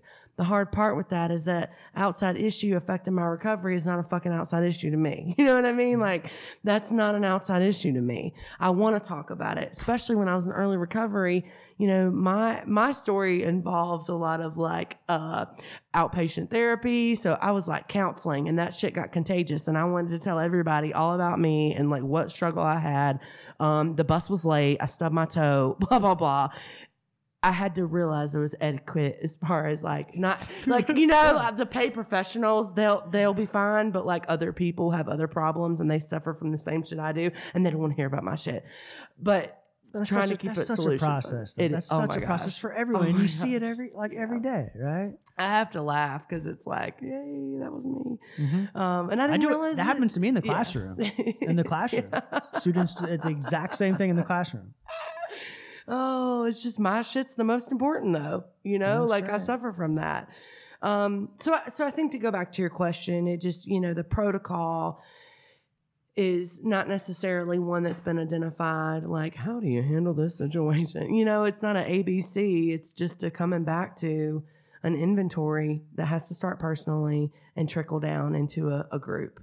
And that's where it starts. What am I doing to welcome that new person? What am I doing even when I am, I know your video's not working, but it's working. It's just recording. It is? Yeah. Okay. How am I composing myself when I go out in public and I may have certain identifiers on a key ring or certain identifiers on my person? I've always wondered about that. That, and I'm showing my ass on lane 4 at Ingalls, like, oh my God. And I'm flicking somebody off with a decal on my car. Like, I am always being looked at and not realizing it as a means of, like, what is the word I'm looking for? I've done so good, by the way, my pregnancy brain. You're like, doing fine. usually I can't even put like whole sentences you're together. crushing And I it. feel like so now that I've said that, I'm probably going to. Representing or representation of? Yeah. And I don't even, it's almost like I don't even realize I'm doing it, but it can carry such a magnitude of effect when I hand someone my keys to get the little card for the discount Here's at the my Ingalls grocery card. store. And then they see me behave in a certain kind of way. And it's like, whoa, that person's affiliated with that. And I don't think I want that. So the question is, why you behave in a certain point of way? Exactly. So I better take that shit off my key ring if I'm going to wild out. No, I'm just kidding. But it needs to start at the base level of like that meeting. And then it trickles out into like the universe, like. And that's what I'm saying, but it's gonna take. It's just not as fast as we want it to. Like, Yeah. it's gonna take time. It takes people like you to show up and do that on a regular basis, and it will happen. It is happening right now. You had me thinking at a pace where we don't. And that's the deal. We don't have the ability to see it. Yeah, all I see is the memes on Facebook. All I Mhm. see are these people going back and forth in the comments in these groups and on the memes, and I'm just like, That's why I deleted my Facebook. is I'm not there even kidding. that specific topic? So Kind of? I wanted some insanity. And again, like, you're really recovering when you make new mistakes. I went on a certain Facebook page to try to start some shit. And it was behind steroids. And And surrounding MAT and Sarah, yeah, comparison. but like, it just, again, like, just trying to stir up. I've never taken steroids. Like, why do I like want to pretend I have any type of opinion about it? But I saw myself using spiritual ammunition, like, again, to try to tear somebody down. And it was in a way of like, I'm big and bad behind this keyboard. I'm big and bad behind my phone. You can't touch me. And it's bringing out parts of me that are not loving, that are not kind, that are not about the unity.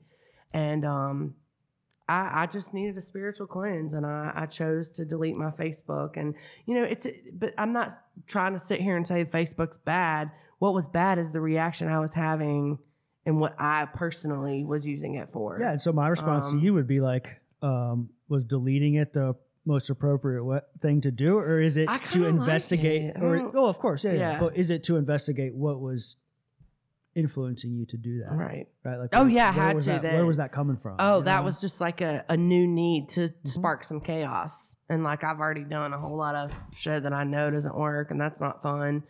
So let's try something new. I mean, it blows my mind. Just the moment I think, oh yeah, you worked on this. Like, here comes something else around the back door. Like, oh, but here's a new form of insanity. Why don't you try that? Because I still have Instagram and I can still get in fucking, like. Do not get too comfortable here. Yeah, it just, it's funny, but it's such a divide. And again, like, I am almost ashamed at the revelation I've had while we're sitting here that you're fighting for the same cause, but it's this versus this instead of, us versus the problem. Yes. However, what I'm hearing you say is I'm hearing you being very judgmental of yourself, because the Lindsay who all these motherfuckers like was bragging that I must get on and talk to. The Lindsay that an entire community looks up to, right? Own that, right? No, that's, I mean, that's not, so the transition, right? The transition from the seeker of these connections, the seeker of these authentic connections, looking for a sponsor and people who you can authentically trust with your darkest secrets, right? To in a probably not a short period, not a long period of time, becoming the person on the opposite end, the people who the community looks up to, right? The people who's a leader in this fellowship, the people who, you know, is of service positions, I'm sure, and right, like, what, like, where's that Lindsay? Who's that Lindsay? I'm trying to remain humble, you know, because again, it's and I appreciate that, but this is also, we're also here to talk about the good stuff. Yeah, and I do appreciate that. It's still hard for me to accept, you know, all the things that you just listed out. Let's go there. And you know, being that God, as a little girl, like constantly, you know, I'm telling my boys, like, be a leader, be a leader. If you print out one more of those memes, I'm shutting it down. Mom mode engaged. You're gonna walk to Asheville. Hey, did you take pictures, bud? No more. Did you get any pictures? That means no. He's gonna do it right now. Okay. She knows him too well. I do. We're not almost done. But okay. I'm in no rush. So, you know,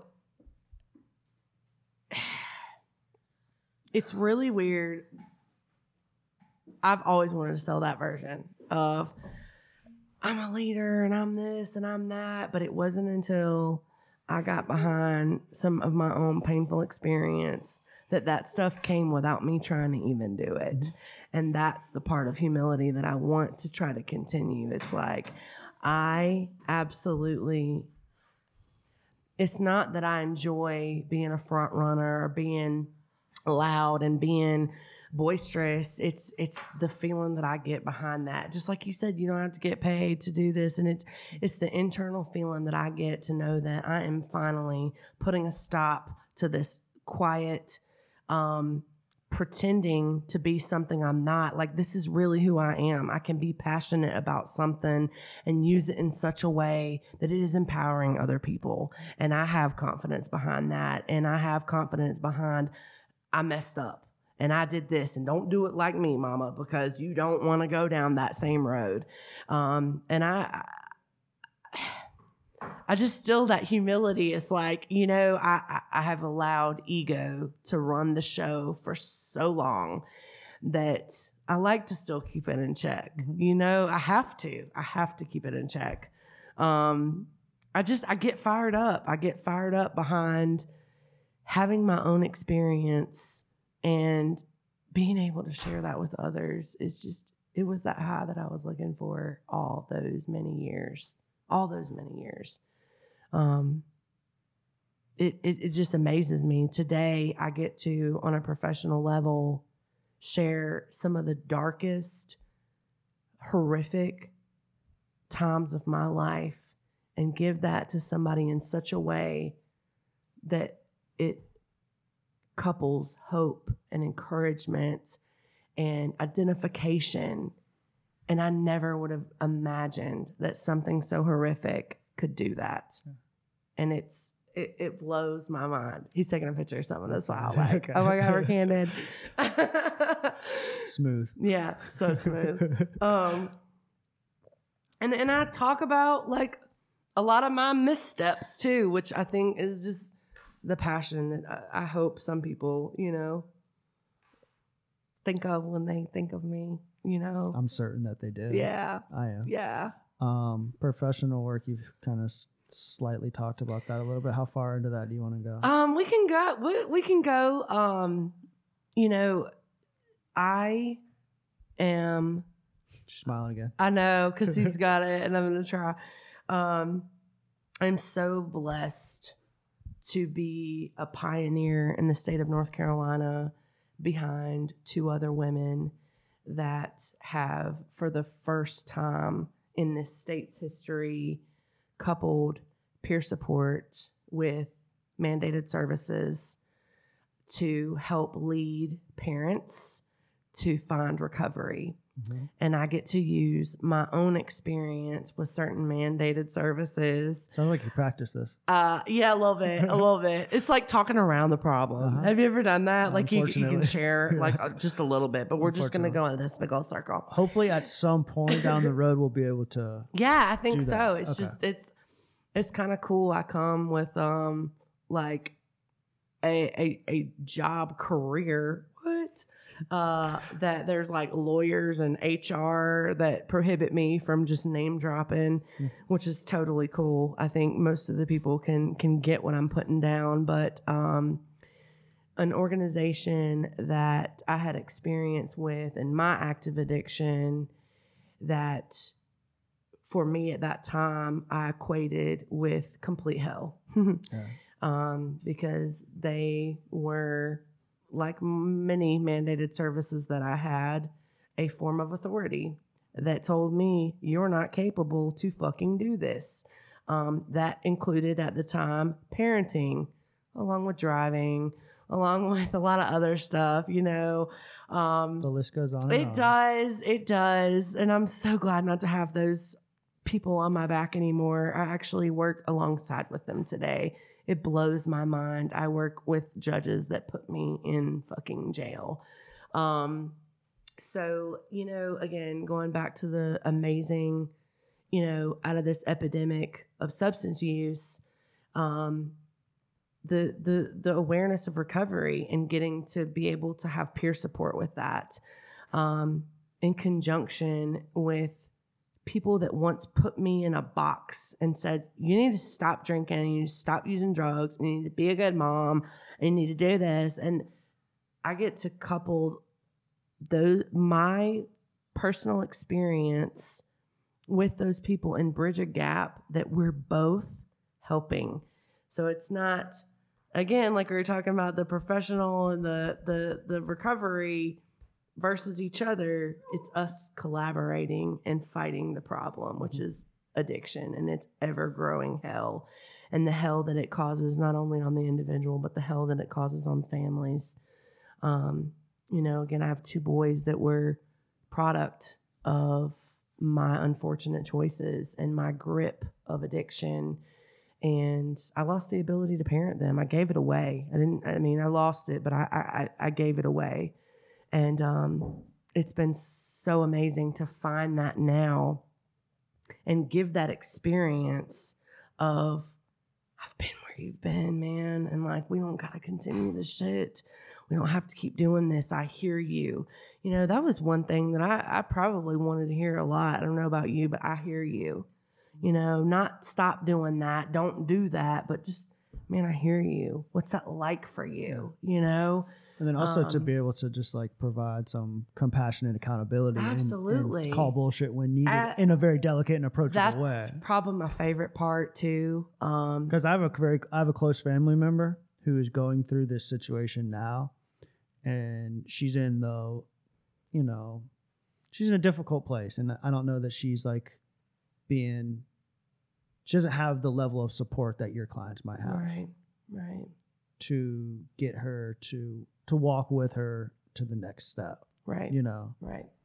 It's hard being in that pre-contemplative, like, I need this, but I don't know how to do this, or I don't want to do this. And, you know, it goes again back to that old tale of like, I want to treat people how I wasn't treated. So the program that I'm fortunate to be a part of is, I'm not a product of that. And so I can treat people as I wished I could have been treated back then. It's like some super level insight to be able to know, like, to have lived the experience and know how you wouldn't treat somebody. Right. You know what I mean? And it just, so foreign. It works. It truly is. Like, again, if it doesn't fucking look good on them, don't try it on. I say that to people all the time. But it's true. And it's a learning process, you know, and trying not to make someone else's experience mine. That's what opened me up to so many different paths of recovery and being able to support people however they land in my life, whether it be professionally or whether it be personally. It was through the professional experience you gained that insight? Yeah, absolutely. Because I truly internalized what it meant to be a vessel. I realized that my experience is just mine.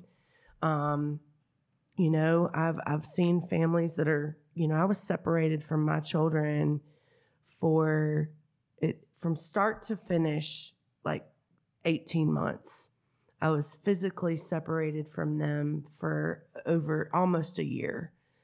And, you know, I have to say that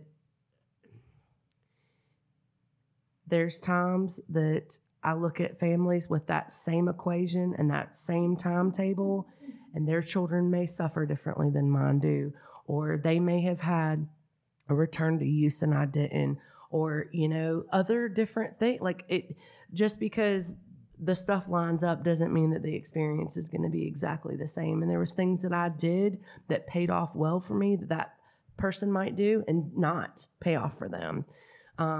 It's just separating myself, but also I've got a seat, but I'm not emotionally invested to think that I think what I'm trying to say is, like, I don't play a part in someone's outcome as much as I might think I do. Mm-hmm.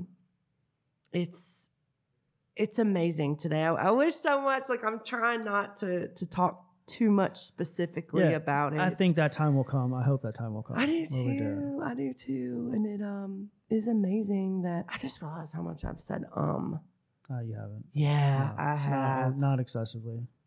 I've said it just as many times as you have. I promise you. Okay. I promise you. Okay. That makes me feel better. I have.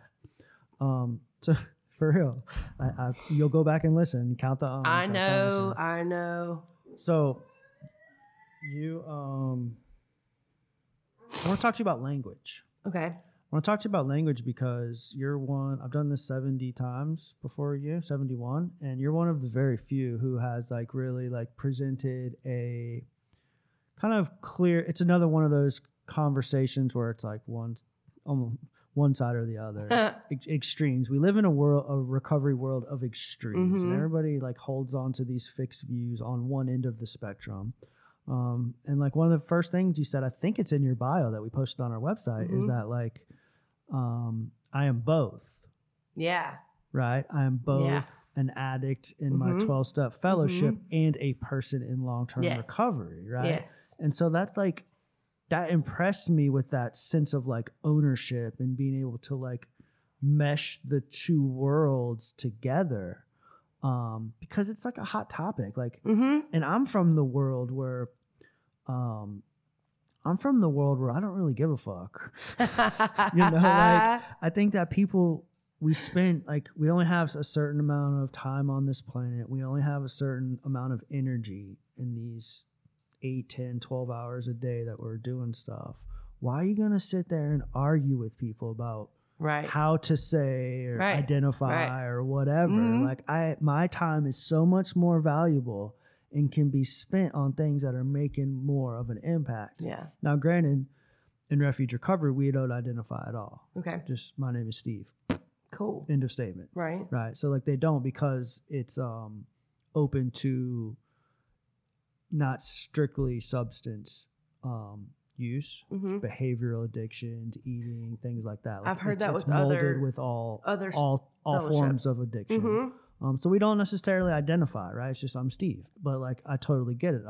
Been through going through peer support, and I have many friends and, you know, people I've talked to extensively about the 12-step fellowships, and it's just like this. There's just so much of this going on, and everywhere, and, like, I thought that it was great to see that, like, I don't know, I just really valued the way that you delivered that. Yeah, I mean, and it's so funny because I was so fortunate enough, I'm going to give a plug here, to be on one of Richie Tanner Hill's last peer support classes. And I went into that class so close-minded because, again, I had no intention of coming into working into a field of recovery at all. I'm good. Like, I already told you, I got a shit ton of student loans. I finally finished school. It took me 13 years, and I'm not doing none of that right now. But I was so adamant about, because I had the way that I was carrying myself, like I've always been a good presenter. I've been a good performer. I can be a chameleon as far as even now in recovery. But I loved to wear that I'm an addict. I'm a recovering addict, you know, and because it was such a process for me to be able to say that. There was a point in time when I couldn't even say that, dude. Like I really couldn't. I knew my life was unmanageable, but I always had somebody else to blame. I didn't know that it was just a process for me to be able to. It was very healing to say, you know, I'm Lindsay and I'm an addict. But then I got challenged, you know, with several years in recovery, Richie coming to me and saying, you're going to be in a professional setting and the way you carry yourself is also going to be looked at. And so it's, again, I'm not going to say putting on that mask, but I need to kind of like scope my audience a little bit. Yeah. You know what I mean? I knew coming in here with you, it was going to be very casual, and I could, you know, things would fly like a lot more than they might at my job. Yeah, certainly. But I also have that sense of uniqueness about me to where I am going to own that. So I do identify as a person in long-term recovery.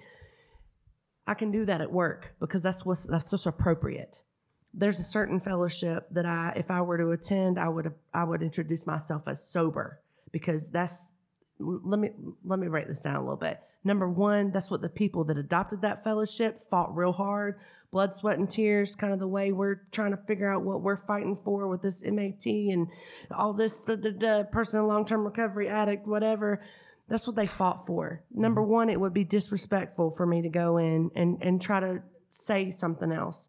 Or I'm just so full of shit and need a lot of I'm that self-centered that I need to say something different. Like if I know walking into the door, I'm going into this fellowship and that's what they expect, just fucking like go along with it. You know what I mean? There comes a point in time when even in recovery, like, yo, if a meeting says not to wear a red hat, don't go and wear the biggest red hat that they have with feathers.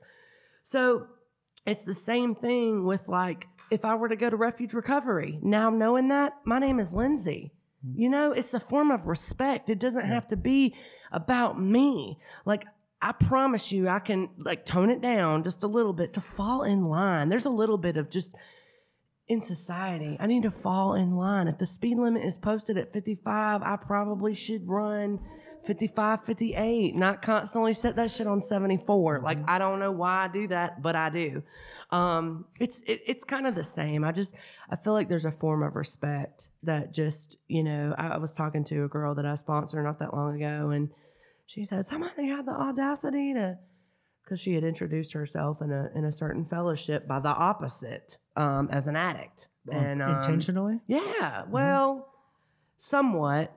And she said, this girl, she came to me, and I said, you're damn right she did, man. If you walked into the doors of that meeting knowing they say sober in there, why you got to do that? That's a whole nother hot topic, but I didn't know when I came into recovery, okay? I am a big believer that people can get to recovery without 12-step. People can get to recovery without sober living.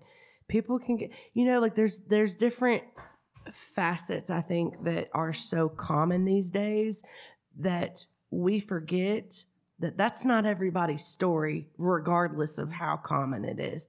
This area alone, you told me their Wi-Fi was shitty. When I go back to Asheville, I know my Wi-Fi is not shitty, but that's not the reality of where we're at here in Cullowhee. Mm-hmm. You understand? So I've got to be careful telling everybody that Wi-Fi is awesome. It's the same way. I got to be careful telling everybody that like inpatient treatment works for everybody. No, the fuck it doesn't.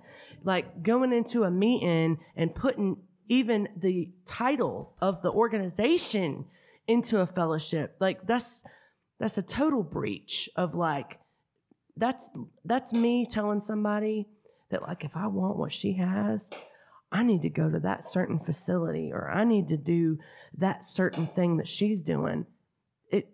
It's very important that we keep things simple. I'll go back to what Pac said. Like, that anonymity is so crucial. I get it that people have stories just like mine, that I went to a certain inpatient facility that saved my life.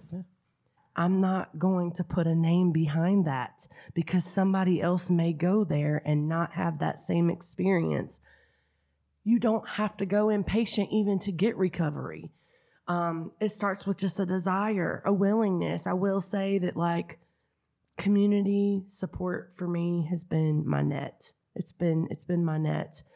That doesn't mean just AA, NA, Celebrate Recovery, Refuge Recovery. People find it in church. Like, just finding connection is something that I'm a huge advocate for. I don't know. I really want to get on a tangent just a tad, but I'm gonna tone it down. You sure? Yeah, I think.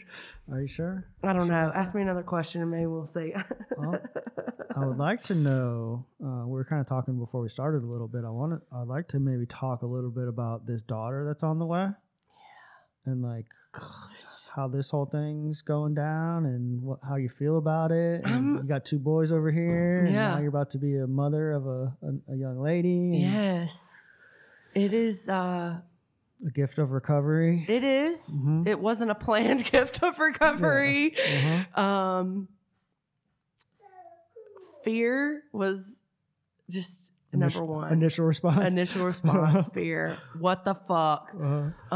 She did it again. I know. And it's very different. It's a different experience because, you know, number one, it's been 11 years. My youngest child is 11 years old. It's been 11 years since I've been pregnant. That dude right there? Yeah.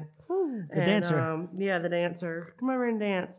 You know, but another thing is there's a lot of pride and a lot of accomplishment behind knowing that I have the ability not to expose her to the life that these guys got exposed to and not wearing that in a way of shame and guilt. That's their story, just like this is my story.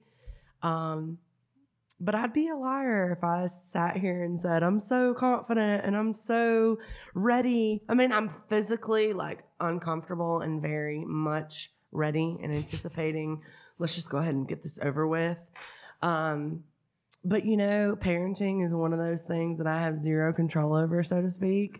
So we're just going to kind of do our best and see where it goes. Figure it out. That's all parenting is. I know you don't have kids, but like it really is just a matter of like wins and losses. And, you know, like it's just sometimes you're undefeated and sometimes you're on the losing team. She's winning with this one. I am. He is just, God, like I said, they are the best and worst parts of me. They really are. Like, yeah. Best and worst. I put best first, so that's He fine. questioned that. She's been talking for 2 like hours. His sense of humor is so me. Like, I'm so funny. That's another thing I just love. But, yeah, I'm anticipating this new chapter just with the least amount of expectations and the biggest amount of faith possible. We'll go there. Sounds good. Yeah. Sounds good. We'll how about like the future, like career aspirations? Like you. So I really like where I'm at. And you know, that was something that again was presented to me. And that seems to really serve me well. Just kind of going along with where I'm supposed to be and not knowing where I'm supposed to be at the same time. Things get presented. And, I never could have imagined professionally having the career that I do today. And I would love to just see it out till the very, very end. Why did you have no interest working in the field? Because I'm surrounded by people in recovery all day long in my personal life, including myself. It was scary. It was scary. And I remember getting this offer of opportunity put in my lap, and I remember calling my sponsor and just dissecting it with her and doing all the what ifs and playing some of those, you know, scenarios out. And I see people too, and I'm gonna go here. I see people that they work in this recovery field, and somehow along the way that becomes their recovery. And I had such a fear of that I've got a baseline that I try not to stray from. Because it happens so and often. It does. Yeah. And it is very scary. And, it's coming closer to home for me. And that's probably the scariest part as far as people in my personal life. And trying to bring awareness to that. And also at the same time, there's so much beauty in what the original motive was, which was getting involved in recovery work to begin with. But where are you at? Where's your feet? Where are you at? Where are you spiritually making deposits at? Who's checking you? Right. Uh-huh. And even people that are very, very close to me, having a really hard time. Like, it's very, very hard. When they become meshed, I have a very hard job, and there are times when I want very much to try to combine. I went to a meeting today, and I did this with my peer, and I did this with the client, and this and that. That's not what. Look, I was on the clock doing that shit. You hear me? I could spiritually benefit from it, but I was getting paid. Listen, I was in a meeting last night, and old boy was talking about, bless him, he was talking about he was trying to make an analogy. It doesn't matter, but I can't be living off shit from yesterday, period. Like, I've got to be, I'm sure Jeremy will talk about this, I have got to on the daily be putting my recovery first, putting effort into my recovery in some way, shape, or form. Does that look like a meeting every day for me today? No, it doesn't. But what that looks like is me making a conscious effort outside of my job that I get paid for, outside of being professionally affiliated with somebody, me putting my recovery first. Because the byproduct of that is not using. And that's been amazing. That's been the biggest blessing that I've had. But that's when I lose sight of, the paycheck is good. That new car I'm riding in is good. This, that, and the third is all good. But what am I talking about on a base level of, like, when I was riding the bus for 3.5 years and I didn't have my kids and I, did not have a car for sure. And, like, I'm losing sight of some of the gifts that I've gotten behind because I work in recovery and I work in the field. Like, but I haven't been to a meeting in a year, or I'm going to go just to show up and speak, or I totally get you. Yeah. I totally get it. It's scary is what it is. It's really, really scary because it's almost confusing my affiliation of who I am. And then now I'm getting paid to do it. And the two are so combined that I don't even know the difference anymore. It's challenging to maintain that separateness. Mm-hmm. However, going into it, you were very conscious of the risks. Yeah. Of those two blending together. Absolutely. And she checks me on that. She really does. Oh, I just realized I was supposed to send a text to somebody. It's already 9:30. Yes, wow. On that note, Lindsay, I greatly appreciate you coming over. Yes, thank you for having me. Yeah, we'll do it again. Certainly do it again soon. You're definitely like an asset to the community.